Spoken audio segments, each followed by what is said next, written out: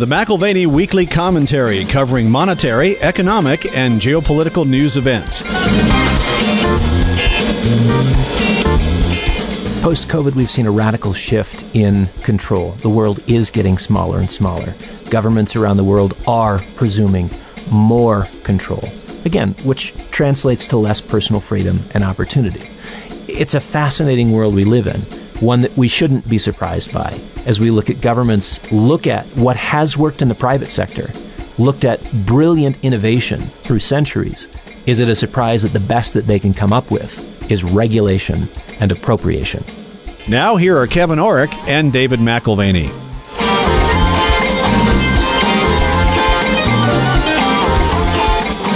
Welcome to the McAlvany Weekly Commentary. I'm Kevin Orrick along with David McAlvany. A strange thing happened, Dave, about 6 weeks after the global financial crisis in 2008. An interesting algorithm came onto the scene, and it was put out there by someone with a pseudonym, not a real name, and it became a thing. And that thing has since innovated and tested itself, grown, turned into other things. And I can't help of thinking of complexity math and emergent behavior and how now in the days of stochastic math and how it can be captured on computer, that if you put something out to the public, it will start innovating in ways that are completely unpredictable. And it becomes something more than it started with. And I'm just throwing this out, Dave, because we've watched the digital currency world grow in innovation, and it's been sold to the people as if it's the perfect way to have privacy and maintain your own autonomy of control. Yet last week, and we've seen this before, we're starting to see radical volatility, and it's coming from the second step of what Rogoff said happens. First, the innovation happens. Then the regulation happens. Is that what happened last week? Well, I mean, veterans of the 2017 crypto bear market would say, here we go again. You had Bitcoin move from 19,000 to 3,200, over an 80% decline. And we've returned to volatile times again. So Bitcoin was $64,863 per coin a matter of weeks ago and declined to 30,000.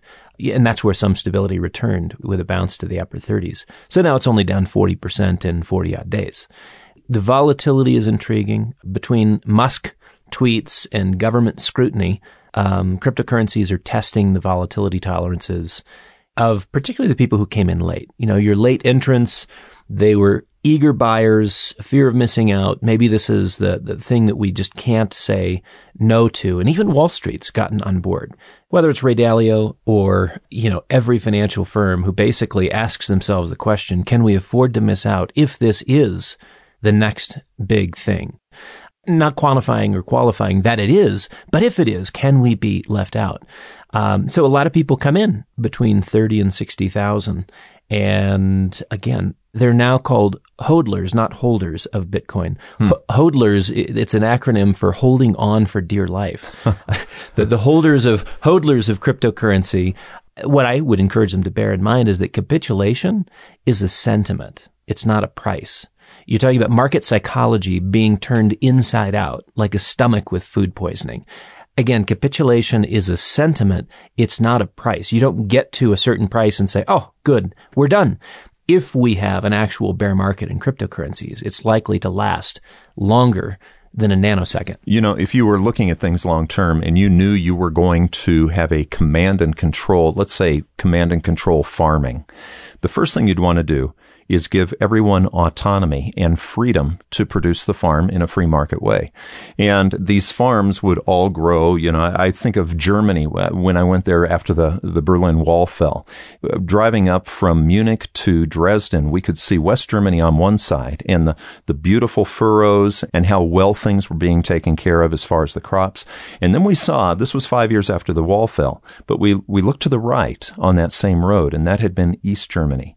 And it was just gray. It was unkept. The people had not really learned, how to innovate. And I think about this with cryptocurrency, Dave. I can't help but wonder if we haven't seen this interesting technology grow with people thinking this is the next new thing. And it is. But it's the next new thing for the government, not the next new thing for free markets. And that might be the fatal flaw in there. In the digital asset crystal ball, the soothsayers are looking and saying, okay, we've had this correction. It's all well in hand. It's a normal 50% Fibonacci. What? Soothsayers would like to say 307 is the next destination. 307 what? 307,000 is the October price target. Longer term targets, if you're talking about Cathie Wood, 500,000 is the easy estimate. And we've got estimates out there as high as 31 million per Bitcoin. Again, what am I doing? Why am I in the bank? Yeah. Why am I even in gold? Shouldn't we all be speculating? If this is where we're going, if this is inevitable, that's 31 million per Bitcoin. And admittedly, the 31 million number is supposed to represent an inflation-adjusted 1 million. So you are talking about an absolute disaster for the U.S. dollar. This is really not what you benefit, as if the currency were stable. 31 million in Bitcoin represents basically a collapse in the U.S. dollar. So, it's a little bit like saying, I've got German marks in my pocket and I'm a billionaire. Well, whoop-de-doo. Right. It really depends on what Wouldn't the value even buy of the currency. Right. Yeah. Exactly. So the crypto crowd has at least a few inflation-concerned participants, even as their asset of choice. In the current moment, deflating. So Coinbase, the recently IPO'd crypto exchange, number 2 behind Binance, has seen a similar fate. It's off 47% since its April debut. Kind of a tough slog there in the early days. Still trades with a market cap of 2 times that of NASDAQ. So even though it's lost half its value, it's still trading at 2 times that of the NASDAQ exchange. Very interesting. The enticing thing about the digital currency is the so-called utility of it, as far as it being a ledger system that can capture data, and it's very hard to alter that data. I just wonder, though, if the person who is buying cryptocurrency right now is looking at the utility, or are they just really buying because it's been going up? Yeah, so volatility aside, utility remains promising, but it's also elusive. And I think we could look at utility in 2 senses. Utility for whom? Ultimately, an unchangeable ledger documenting everything that's been done and immutable. That's kind of a curious feature of the blockchain. In certain countries, it's been important to move official files and documentation onto the blockchain so that you don't have history shifting through time. I can appreciate that. But the utility that investors are interested in is really about use cases, right? And what this becomes, not what it is today, but what it becomes after sort of its nascent form when it's in full bloom. So regulation remains an unknown variable for future price estimates. And again, whether they're very high or very low, regulation is a major contributor to the current market gyrations. Well, and we can look at China as taking the lead there. Yeah, China's been back at it discussing bans and control measures on mining of cryptocurrencies. And I wasn't aware that they had a real strong carbon neutrality goal, but at least the amount of energy consumed for creating digital currencies, that's one of the things that's being discussed. And total control or displacement as a digital currency, this is what the Chinese government has already rolled out, something that will supplant private currencies like Ethereum or like Ripple or Bitcoin or what have you, and all the altcoins. And, the Chinese government has rolled out their own digital bank currencies, as we talked about many weeks ago. Now you've got the U.S. bank fast-tracking its research to do the same. So Monday of this week brought the Federal Reserve Governor Lael Brainerd and Jerome Powell both to the podium separately to pronounce a step up in research towards developing a digital U.S. dollar. And, of course, the discussion is around the consumer shifting towards digital payments and, of course, other countries developing official digital currencies, central bank digital currencies versus the privately owned currencies as well. It's important to look at who's talking about this now. Okay, a couple of years ago, the people who were talking about, currencies that were denominated in digits, basically, a lot of them were talking about Bitcoin or Ethereum or what have you. Now we're seeing the players in the central banking community, like you said, in China, but right here in America as well. Yeah, I mean, it's a question of adoption, right? I mean, in the early stages, the cryptocurrency crowd wanted to see adoption, and it was kind of a major deal to see a bank sign on or a various Wall Street firm. But it's a different deal when the central banks start to sign on. The adoption process takes on a very different tone because you realize, oh yeah, the big problem originally was at scale, we would be stepping on the toes of those who already have the money monopoly. Stepping on the toes of the greatest monopoly in the world. And this is the only way the governments function. And that is to be able to create and inflate their money and also make sure that you're just using theirs. Yeah, printing money. It's not a bad gig if you can get it. So the discussion on digital payments, that stands out. You know, this is a part of what the Chinese have talked about. It's also what Lau Brainard and Jerome Powell are talking about. When we spoke of the Chinese central bank digital currency a while back, it was with reference to Alipay stretching too far into digital payments. And they were stepping on toes. Yeah, becoming a de facto currency for the Chinese consumer, right? So it was a bridge too far for the People's Bank of China. And Jack Ma has since been leveled by the Politburo. I mean, the trajectory of his company dramatically shifted, and I think there's a valuable lesson there. Michael Pettis, in his most recent penned piece, has something to say about that. And I'll come back around to that because there's a bit of poetry, something poetic about it. Yes, but don't they need to save us, Dave? I mean, just look at this last year, how manipulative things can be when it comes to providing safety for the masses. Okay, now I'm not going to go down the whether a person wears a mask or gets the vaccine road, but you look at what's gone on, and everything is about safety. You do it for each other, make sure that you maintain safety. What about making safe digital currency? That's what it sounds like Brainard's talking about. Yeah, safety is a fascinating concept. And I've just invited, I have no idea what his response will be, but a British playwright who's doing a short film for the Financial Times. And he wrote The Crown, which you might be familiar with in Netflix. My wife and I, that's our show. We watch it. Okay, so he's been very interested about privacy. And one of his key concerns at the moment is what he just witnessed societally in terms of the degree of safety which people have demanded and been open to, the provision of safety by government in the context of pandemic and what that means for human freedom. Really? How to give up liberty for safety, basically. That's right. Yeah. And so, I mean, I again, who knows if he'll say yes, but I'd love to have him on the weekly commentary to get sort of the artist's perspective and the cultural critique. Sure. Because we can certainly see issues involved from a sociological or political or even economic perspective. And I'd like to see his take on not only those spheres, but also culturally and from the arts. Yeah, Dave, as we watch The Crown, one of the things, I know with any kind of history, it's never going to be completely accurate, but the story that they tell goes much deeper. And that's the thing that we enjoy about watching The Crown. But actually, though, Dave, when we hear Federal Reserve governors talking about providing safety in digital currency or safe money, it does catch your attention. There's a deeper meaning there, too. Yeah, almost like when you hear from the government, we are from the government and we're here to help. You think you understand those words, right? But experience is a helpful interpreter of those words. So yeah, Brainard wants safe central bank money, which implies that other digital assets are not safe. And we wonder if there's any recently seated central bank governor who's considered even whether their existing product line is safe. I mean, to what degree would you define today's suite of modern fiat currencies as safe? But nevertheless, Brainard describes the payment space as fragmented, and so there's room to sort of bring in the payment system. Again, we go back to this digital payments that stood out with the PBOC and Jack Ma and Alipay, and Brainard's basically echoing that. You've got a payment space is fragmented, and I think this is where you begin to see that quote-unquote appropriation. Innovation, regulation, and now appropriation. Right. Yeah. That's the appropriation opportunity in terms of the payment space. And we never miss the opportunity to bring in Ken Rogoff.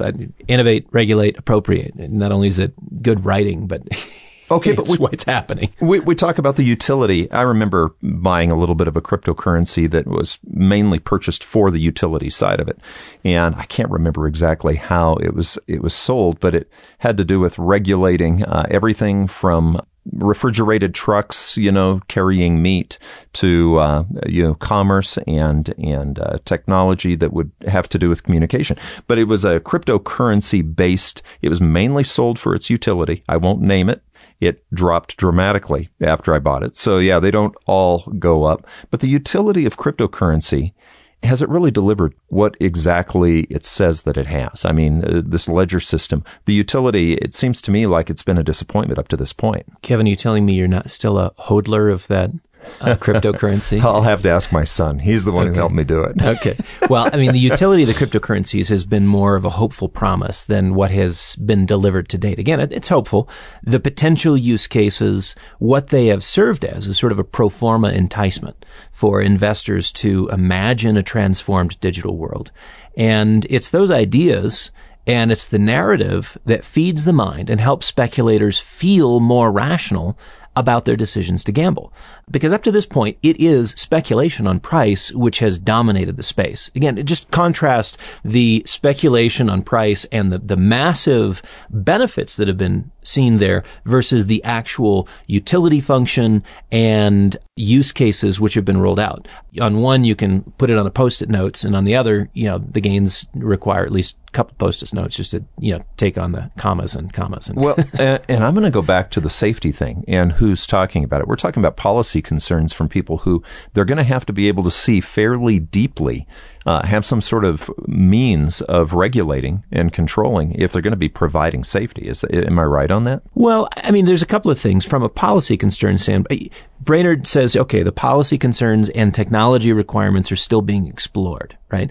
The policy concerns, well, that means something to him that it doesn't necessarily mean to you and me. He's including what currency or currencies are at the root of the global monetary system and the transmission vehicles for global consumption. He's talking about inflation, which is, again, a policy concern, a much needed extractive policy to alleviate the pressures from extreme levels of debt throughout the financial system, but your official debt to GDP figures are certainly relevant there. You're talking about policy concerns that relate to financial repression and the means of assigning winners and losers in the economy. So yes, they are looking at the digital currencies and saying, okay, we have our policy concerns, we have technology requirements still being explored. And then he goes on and says, we promise an inclusive and safe currency. Now, boy, those words, inclusive and safe, boy, they keep coming up everywhere, don't they? I don't know who he's selling to or what he's selling, but I didn't realize that a currency had to be inclusive. Yeah. That's an interest. I mean, maybe we're just a unique period in history where everything has to be green. Everything has to be inclusive. This goes back to comments we had weeks ago on really nothing matters unless you've cross-pollinated and the intersectionality of your life is what really demonstrates your value. If you're one thing, that's not good enough. If you're five things, now we're talking. Well, if you're Bitcoin, but you really identify as Ethereum, then you get to be Ethereum. What if I identify as Bitcoin Lite? Or Bitcoin Classic, or Bitcoin, what's the next nomenclature? I don't know. Inclusive. No, Brainerd says it'll be inclusive and safe.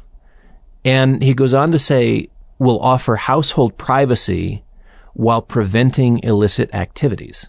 Now, think about that. I mean, and this goes back to your comment earlier. You still have your privacy, but we're going to be able to monitor everything. Yeah, so we'll take care of the illicit activities, but you'll still have your privacy. That's the great surprise of the digital asset, Multiverse, is that what was heralded as private and decentralized has become the proof of concept for the centralized and not private government version. So call it private, not private. Okay. It's very private, not private. You'll be fine and safe. Not safe. Yeah, but you said think that through. You're right. Okay. Those can't be held together, but look what they're also talking about. Remember last week you talked about good billionaires and bad billionaires, dividing who's good and who's bad. What we're talking about right now is currency transactions, that you get your privacy if you're a good guy, and we're going to prevent your illicit activity if you're a bad guy. Well, who's the good, who's the bad? What algorithm is reading who is the good and who's the bad? I mean, you're safe, the bad guys are not safe, right? And big government, big data, and a big enough algorithm is there to sort the wheat from the chaff, the sheep from the goats, the good citizens from the bad citizens. Very reassuring, isn't it? You know what it reminds me of is sesame credits in China. Well, the Chinese have taken video game construction to the sphere of social credits. That's basically all you're talking about is social policy gamified. And now we're fast tracking digital currency usage, right? They are anyways. Perhaps we'll also follow them up. Central bank digital currency in China. For them, there's this potential for development into a dystopian offering of gamified behavioral control. But what is the difference between them and us? When you look at social trends, cultural trends, or political trends, it seems that everybody wants the currency. I'm not sure that anyone can say no to a world where, again, behaviors can be modified with carrots and sticks, and you're going to enjoy it. Brings to mind Panopticon.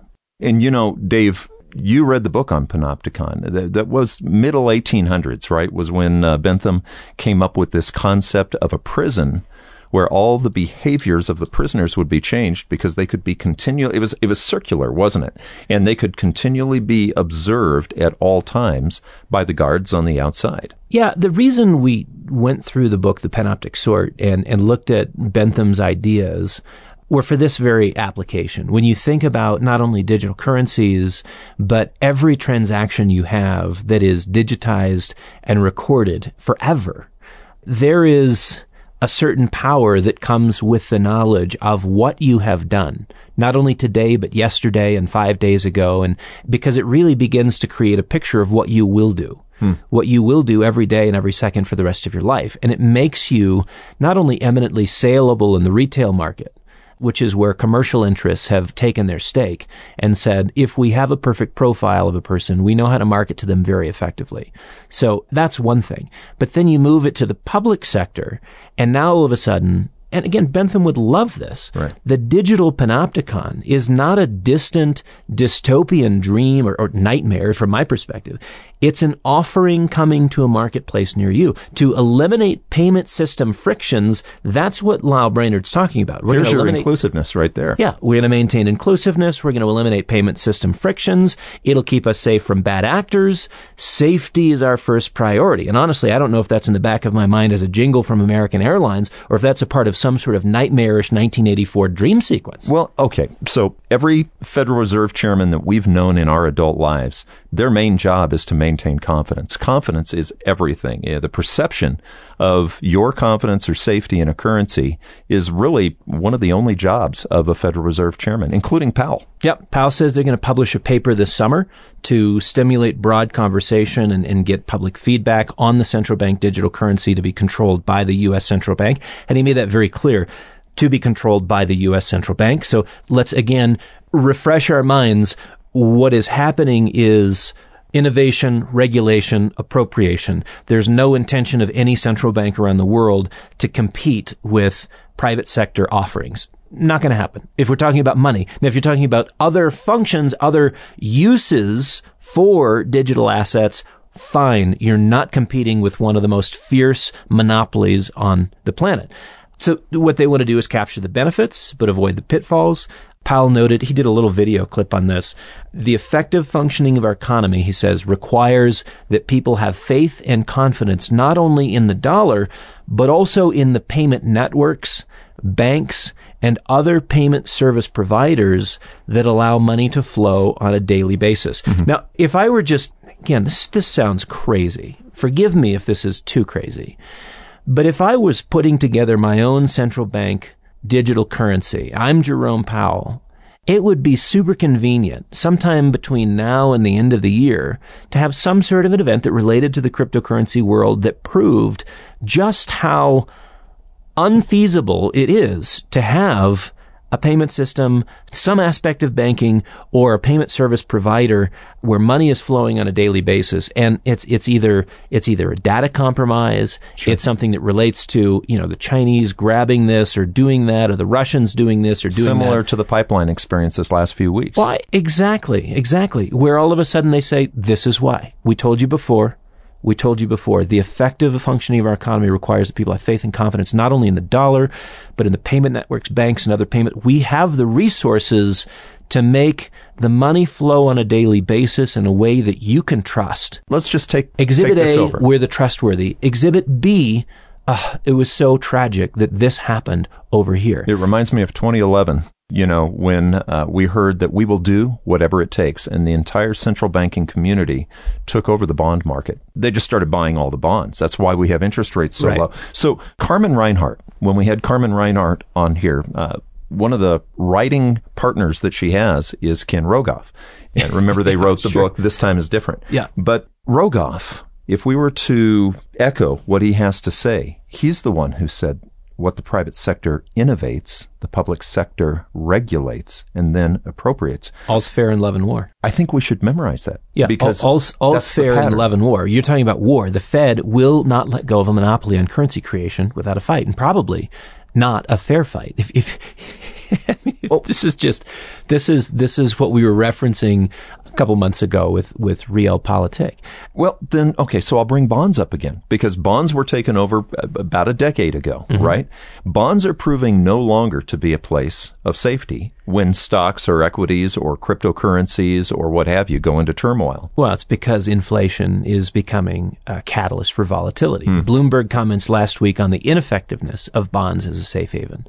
You've got stocks, cryptocurrencies, commodities all falling, and treasuries barely budged. The article looked back to 1999. They said, look, the S&P and the 10-year treasury haven't been so positively correlated since 1999. Long bonds as your hedge worked in a Goldilocks era of stable growth and inflation. You could have either one, stocks or bonds. You're going to make money. And to the degree that you're losing in stocks, the bonds are picking up the slack for you.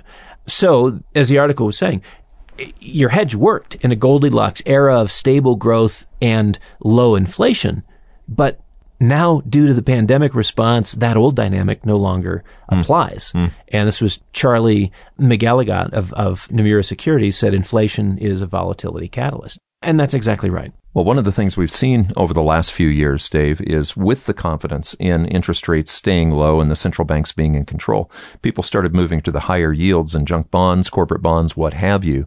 Is that still happening? I mean, is that confidence still there? The confidence is there. You see it measured by the spreads on corporate credit versus treasuries. And those spreads are the lowest since the last few months leading into the global financial crisis. Indicators of financial market stress are eerily quiet. There's nothing really going on in terms of alarm bells.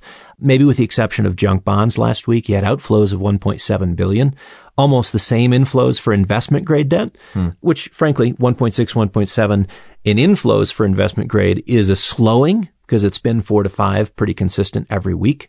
But in a separate Bloomberg article last week, commentators were noting that President Joe Biden's top advisors detect a growing political challenge from the spike in inflation. They remember the Carter years, maybe? I don't know. Yeah, and I guess I move that direction because the bond market still is relatively stable, even with inflation picking up a bit. And, no one worries about what the Treasury and Fed have declared to be transitory because, again, inflation's not going to be much of an issue. That's what Powell said, and that's what the Treasury Secretary Janet Yellen has said as well. If prices are not tamed, there is going to be a different category of concern, and it's political concern, because consequences in the midterm elections will show up. And that's really where Biden's advisors are paying attention to anything that looks like more than transitory inflation, because it will impact politics. So Larry Summers is not doing Biden any favors right now. Well, in some respects, he may be doing him favors. I mean, Larry's a dyed-in-the-wool Democrat, but he's also a Democrat who's highly critical of the current administration's policies. He's out almost every week with strong criticism on the current mix of monetary and fiscal policy largesse. And in the last few days was at a conference hosted by the Federal Reserve of Atlanta. And I wonder if they regretted the decision as soon as he started speaking, because he was accusing the Federal Reserve of creating a dangerous complacency, his words, in financial markets and misreading the economy. The policy suite that they have, in his view, he says, underestimated the risks very substantially, both to financial stability as well as conventional inflation, protracted low rates. So, I mean, again, it's this idea that all is well, but there's consequences that are in a pending category, both for the bond market and if things linger much at all, also consequences pending for your politicians. If you don't like the consequences, though, and you have enough control, like China, let's say the consequence of inflation. All right, the consequence of inflation is rising commodity prices. Well, if you don't like the consequence, you just make commodity prices fall. Right. Well, and I would say the other voice there with Larry Summers is Mohamed El-Erian, who was at PIMCO for years. And he's been probably the second loudest voice of protest in recent months on monetary and fiscal policy. While he's a loud voice, what you get in China is the loud pronouncements, and they meet direct action, which is what you're speaking of. The Politburo and the PBOC may not be able to tame credit growth, but they can scare the whiskers off a commodity trader in Shanghai. All they have to do is say, we're coming to get you. And in China, that may mean a re-education camp. That may mean that this was your turkey day, the best day, the very last day. Recognize that this was your turkey day. The best day, the most fed is the day that you're about to be. Yeah. Yeah. So inflation is a threat anywhere, but Chinese central planners are aware of the implications of inflation for social stability in unique ways, given a history that includes not only nasty bouts of inflation in the past, but also mass starvation. Right. The two go hand in hand. Yeah. And a lot of that has to do with demographics. In lower wage countries with large populations, commodity inflation can become a catalyzing issue for social and political destabilization. Yeah. You know what it reminds me of, though, Dave? When you're trying to control the consequences, you can do that. I remember the Whip Inflation Now campaign back in the 1970s. Just don't raise your prices. The other thing, though, in these countries that have control, you start hearing the word hoarder. Okay, so if you're trying to protect yourself from, let's say, currency devaluation, the consequences of what a government's doing, you could be called a hoarder. Yeah, and a part of this is you look at the current bottlenecks for a number of manufactured goods, including semiconductors.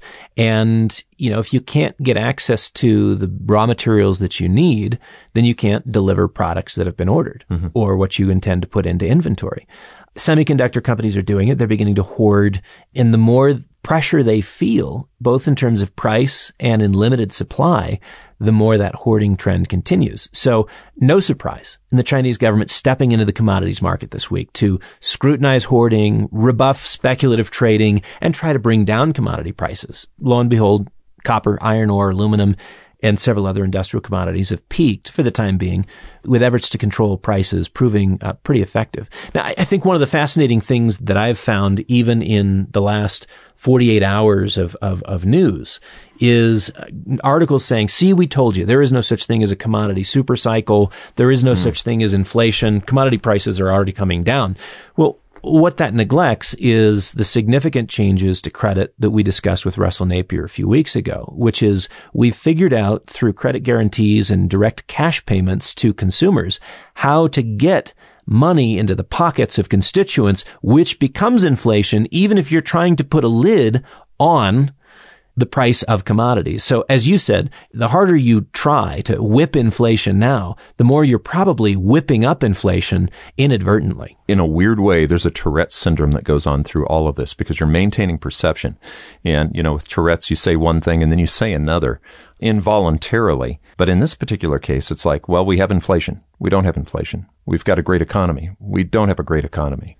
You've got privacy. You don't have privacy. If you're a bad guy, you don't have privacy. And so in a weird way, there's this, which is it, Dave? Are we getting both all the time? Well, I think that's what we're getting from the Fed right now, is the kind of giving us the idea that change is coming and then walking that back and saying, no, we're quite comfortable with what we have now. And this is, they actually call this forward guidance. So the U.S. pronouncements, right. If you want to call it forward guidance, fine, call it forward guidance. But it's either more nuanced or just flat confusing than sort of indications of where we're going next. So you listen to the Fed chatter, and I think it's worth noting the chatter on QE. No inflation actions to take because it's transitory, but they've not spoken on ending the $120 billion in monthly purchases. They're not ready to end bond purchases.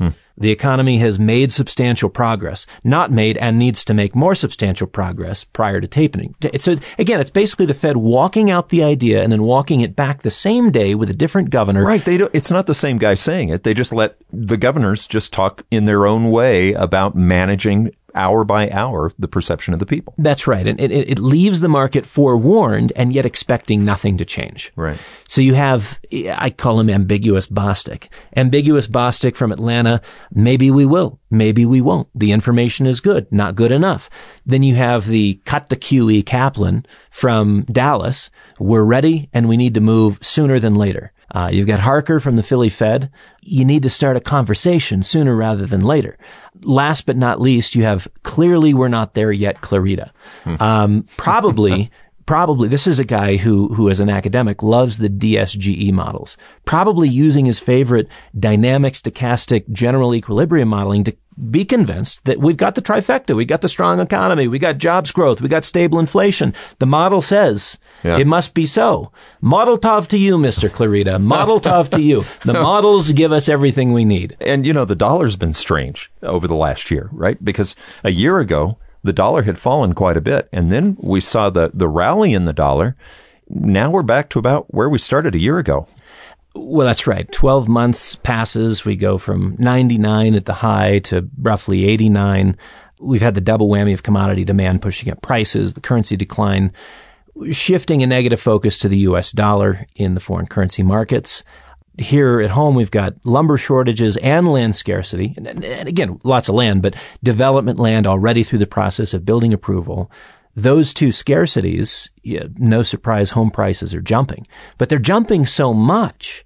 They're jumping so much that the likes of D.R. Horton and Lennar and some of your large home builders, they're moving from pre-selling, which you'd think, well, gosh, that makes a great bit of sense, pre-sell, and now you're using someone else's money to build the home.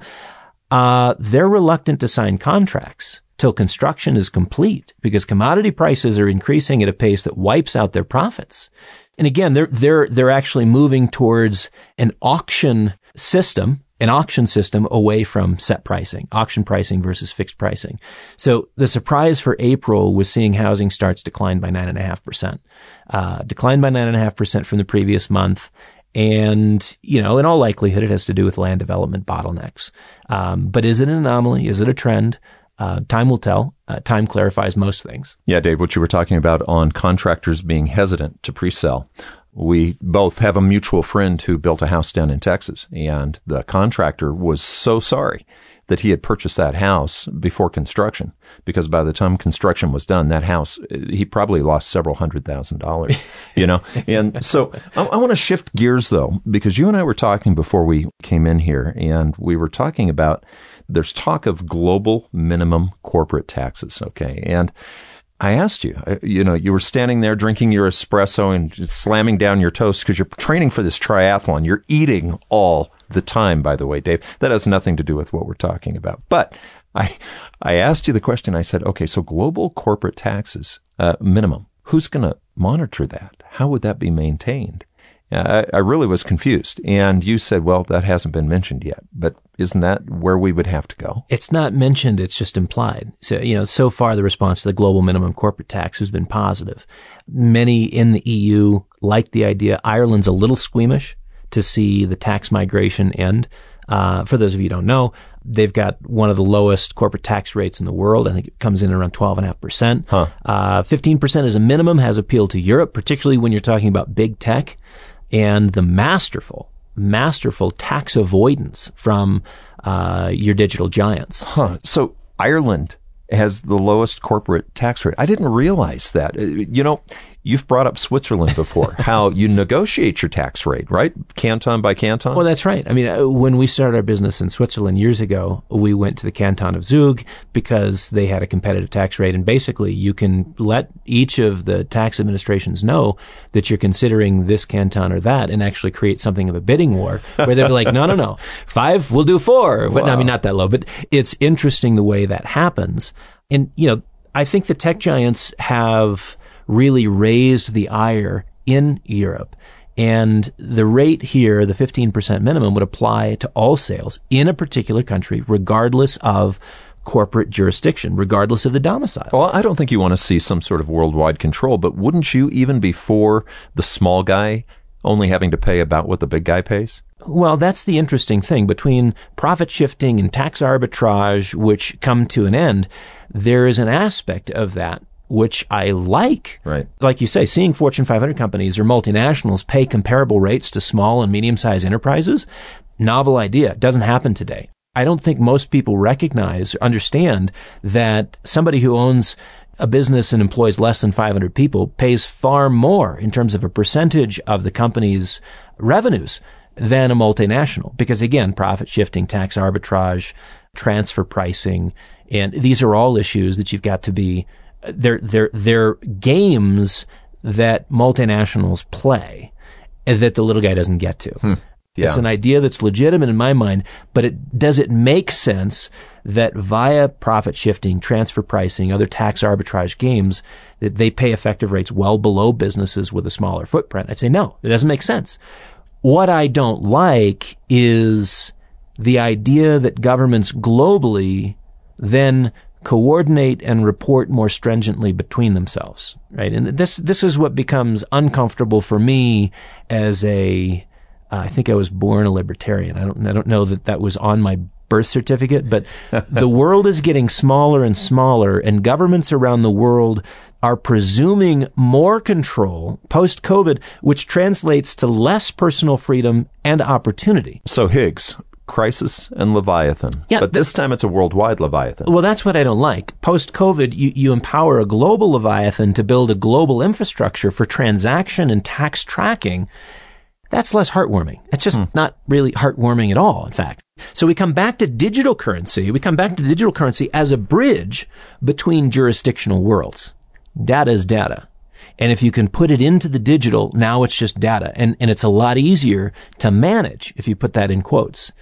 Manage, yeah, again, it's not something that's particularly heartwarming, being on the receiving end of a management program. So what we're going back to, we've talked about currencies and, being appropriated, innovate, regulate, appropriate. But now what we're talking about is an appropriation of basically monitoring and tracking worldwide tax payment. Yeah, the EU, the UK, the US, China.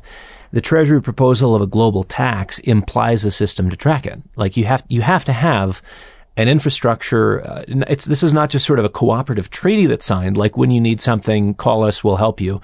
No, this is an infrastructure that allows for data to flow and for all accounts to balance.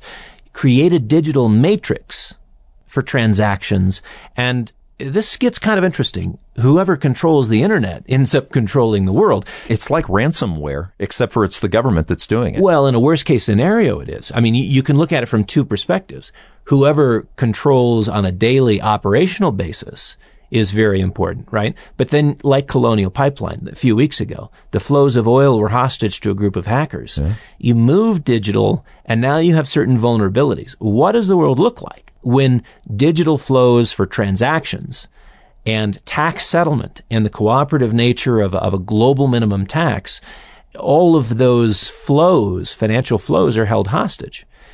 And, you can look at it and say, yeah, but hackers like that, I mean, you'd have the ire of the world come down on you. Maybe.